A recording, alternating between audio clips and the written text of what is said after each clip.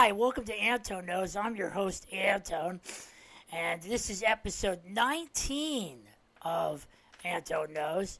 That great theme song you just heard was by John Morenin and Michael O'Connor. So I've always wanted a theme song, so thanks again. Today we're going to start an epic. We're going to talk about the classic years of Doctor Who. We're going to go right from the very beginning all the way to when Sylvester McCoy became the Doctor. We'll do the new Doctors later on in some other period. But this is my favorite science fiction show ever. It's probably the most unique, different, and interesting thing that has ever been done with science fiction. Never heard of Doctor Who? This is what the premise is. A time traveler takes people in a police box that is shaped like a police box and really is a spaceship. And it travels from time and space to anywhere in the universe. And they said, think C.S. Lewis meets The Wizard of Oz. And that's basically what it was. Now, how would anyone come up with such a concept or give you such a brilliant idea? And if you presented this idea to anyone, they would say, that sounds crazy. How are you going to do that? It's like this, okay? Sidney Newman, that name is important. He's sort of Doctor Who's grandfather. He came up with the Avengers, but not the Avengers that you and I would know. He came up with Steed and Emma Peel. Spies were very popular at that time, so he came up with this idea about a group of super spies who use all kinds of gadgets and weapons, and they shot it the first couple of episodes live, if you can believe that. So he came up with this idea called Doctor Who, about this mysterious character who travels around in time and space, and he believed that kids should learn something at home, and that they also should have fantastic adventures. So, what I could recommend wholeheartedly, if you're a Doctor Who fan and you want to know about the early years of Doctor Who, definitely get your hands on The Adventures in Time and Space. It talks about all about the early years in a dramatic presentation, and it talks about Sidney Newman, and it talks about Verity Lampert, this first female producer ever for the BBC, and she was a genius. She's the one who got us William Hartnell, we're going to talk about today. So if you want to know more about that, I would say watch this. Now, we're not going to go through the missing episodes because they're still missing, but you can see them and can hear them through fans who have recorded them on audio. So the BBC has released them on CD, or you can get a DVD set called Lost in Time. It has all the episodes that are missing. Now, you want to call yourself a Doctor Who fan? You really do? Well, then I suggest you do this. Once in your life, you should get the box set. It's called The Beginnings, and see the first 3 episodes. An Unearthly Child, The Daleks, or The Dead Planet, or The Edge of Destruction. Why? Because those are the early beginnings of those series. The first episode actually has 2 pilots. This premiered in 1963, Kennedy's assassination. So if this wasn't in America, we would never have seen this, because they would have been too busy talking about the news that happened with Kennedy. If you watch the DVD set, they actually broadcast the original announcer that talks about the assassination, and then he just throws it to this new program and says, and now, a new program, Doctor Who. So, those 3 episodes, the best of 3, of course, is the one that everybody talks about, The Dead Planet, or The Daleks.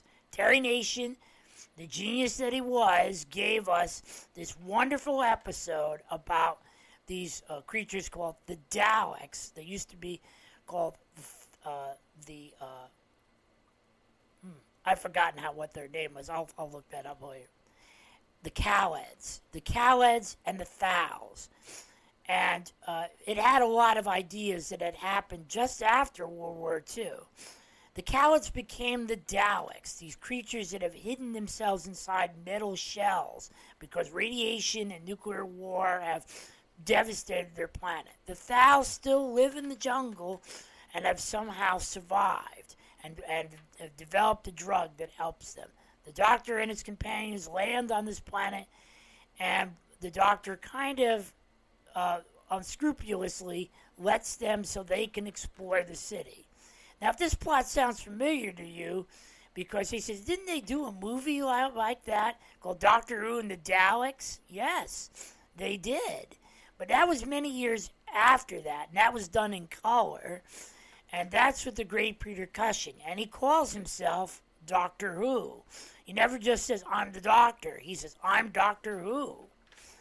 So, and Hartnell eventually establishes his character, and it really defines him and basically makes him that character. But the first couple of episodes, the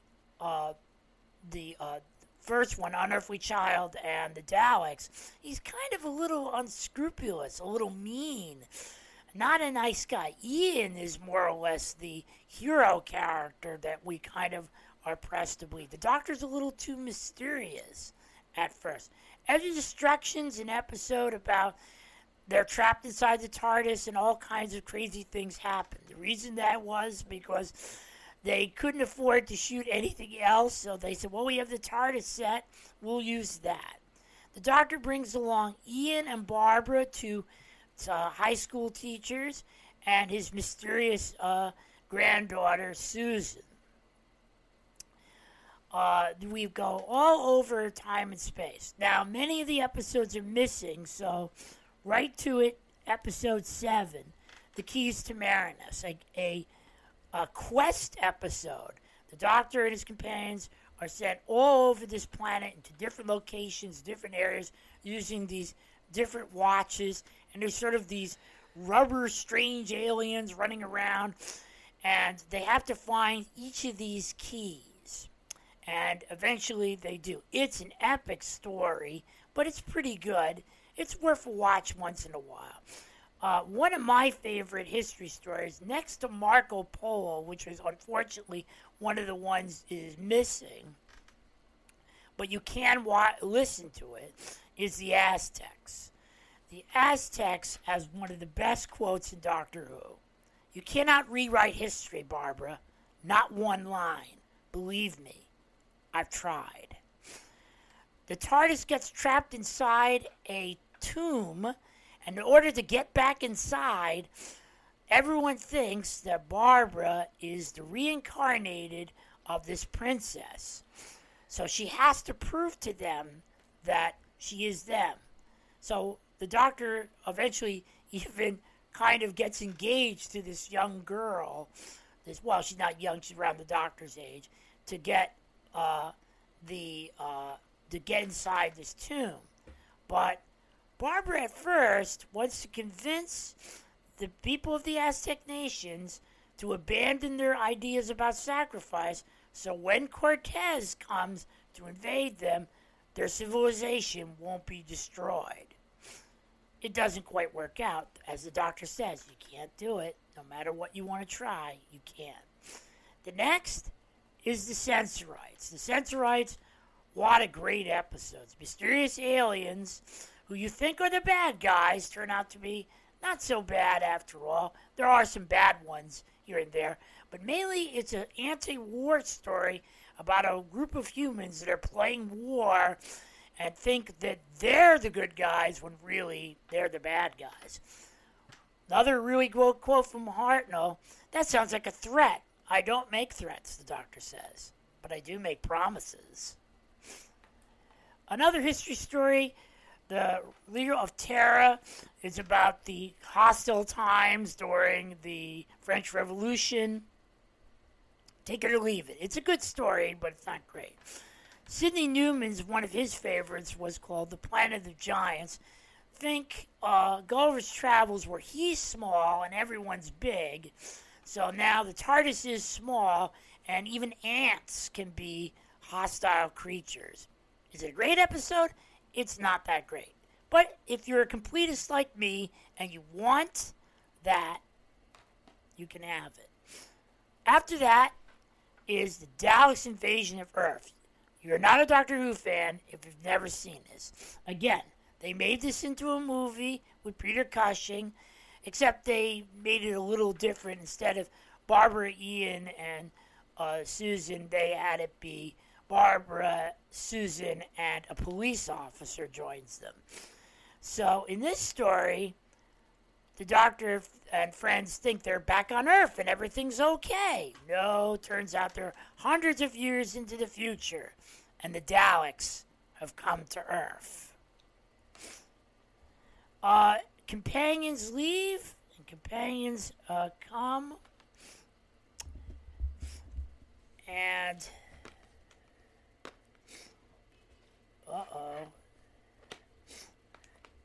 but that's the way the ball bounces.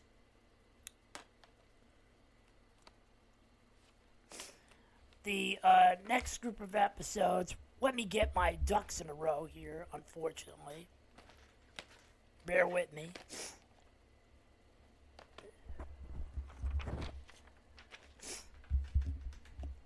Next episodes are pretty good.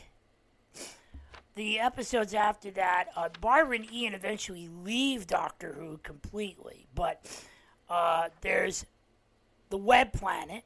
Web Planet is another weird episode, probably one of the weirdest in Doctor Who, where insects rule. Giant creatures, some are butterflies, some are giant ants.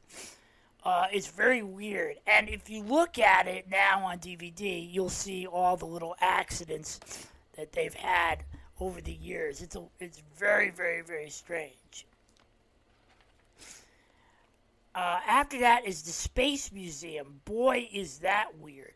Now, Susan has eventually left us by then. She leaves in Dalek's invasion of Earth because the Doctor feels that, and he's got this big tearful goodbye, and he says to her, he goes, one day I shall come back. And he tells her that, he goes, you can put down those roots, and you can live with this young man, and you can live, the Daleks are gone, and you can eventually help rebuild civilization. So she stays. So Barbara and Ian eventually leave Doctor Who with this, with the Space Museum and the chase. The Space Museum, we run into a group of aliens. The Doctor finds out that they find humans. Barbara, Ian, and the Doctor are now exhibits in a museum, and they don't know how they got them, and they're not robots, they're not clones, they're them, and they have to kind of figure out this dilemma. And the other is called the Chase. The Chase, the Daleks invent their own TARDIS and chase the Doctor and his companions throughout time and space.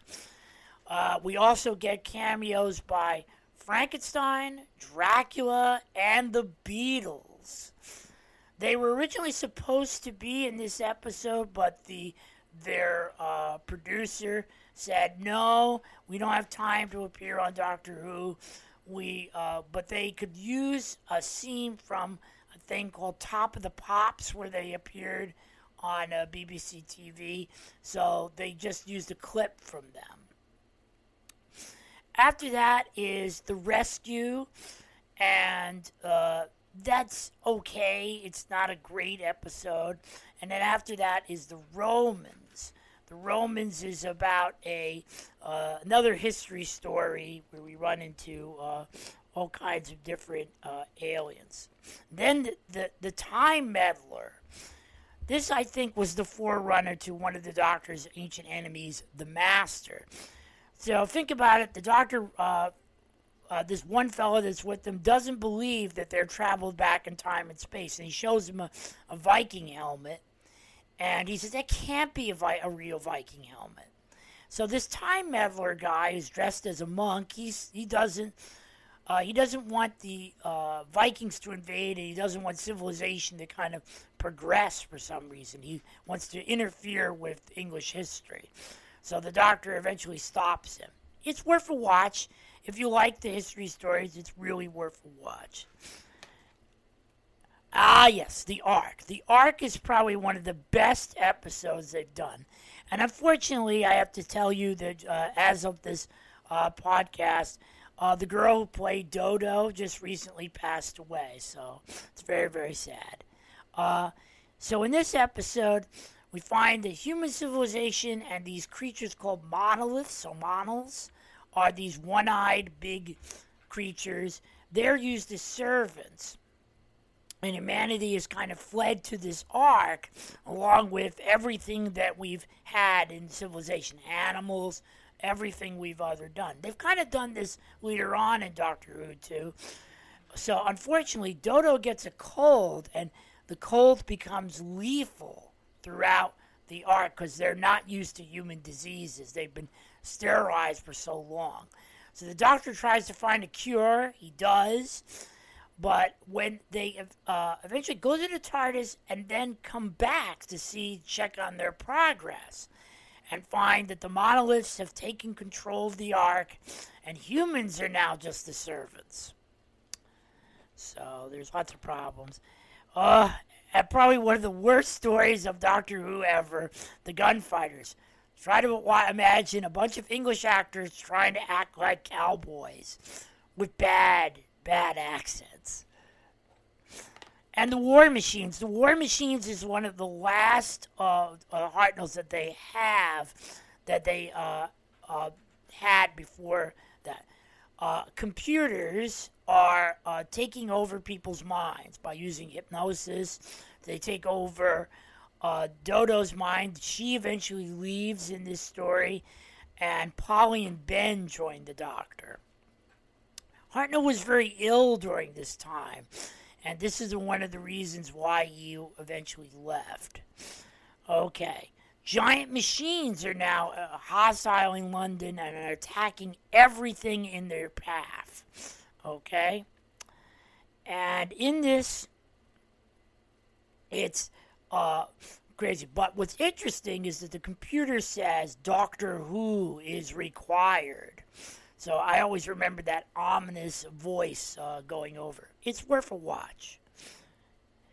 And the 10th Planet. 10th Planet's the last Hartnell story. If you watch Adventures in Time and Space, they talk about how Hartnell was very ill and he really didn't want to give up the role of Doctor Who. He wanted to keep going on forever, he felt. And he said, I'm a cross between Father Christmas and the Wizard of Oz. Why give it up? But he knew he had to and passed the torch to someone else. The man they chose, Hartnell said, if there was any man in England that they could have picked, it was him. And it has one of my favorite villains of all time in Doctor Who, the Cybermen. One of Hartnell's best quotes. Emotion, love, pride, hate, fear. Have you no emotions? On the distant planet Mondas, a group of humanoid beings who are, the planet is a twin planet to ours. They have become so polluted and so problems that they had to invent suits in order to survive. And then eventually, even their minds. So they've replaced everything. Since they didn't have to worry about fear anymore, they decided that they're going to make everyone just like them. That episode, as we get towards the end of it, where the Cybermen kind of collapse and crumble into nothingness, is pretty nasty and scary. And it adds an eeriness to that black and white idea of what they are. Now, they look a little silly, I'll admit. They do look like with these big chests and these big lights on their head, but as time went along, they've redesigned them many, many times. Hartnell leaves, he regenerates, and the next man to take over It's probably one of a lot of people's favorites is Patrick Troughton. I got to get back to my TARDIS and go on another adventure in time and space, but next time on Anton Knows, we'll talk about Patrick Troughton's era.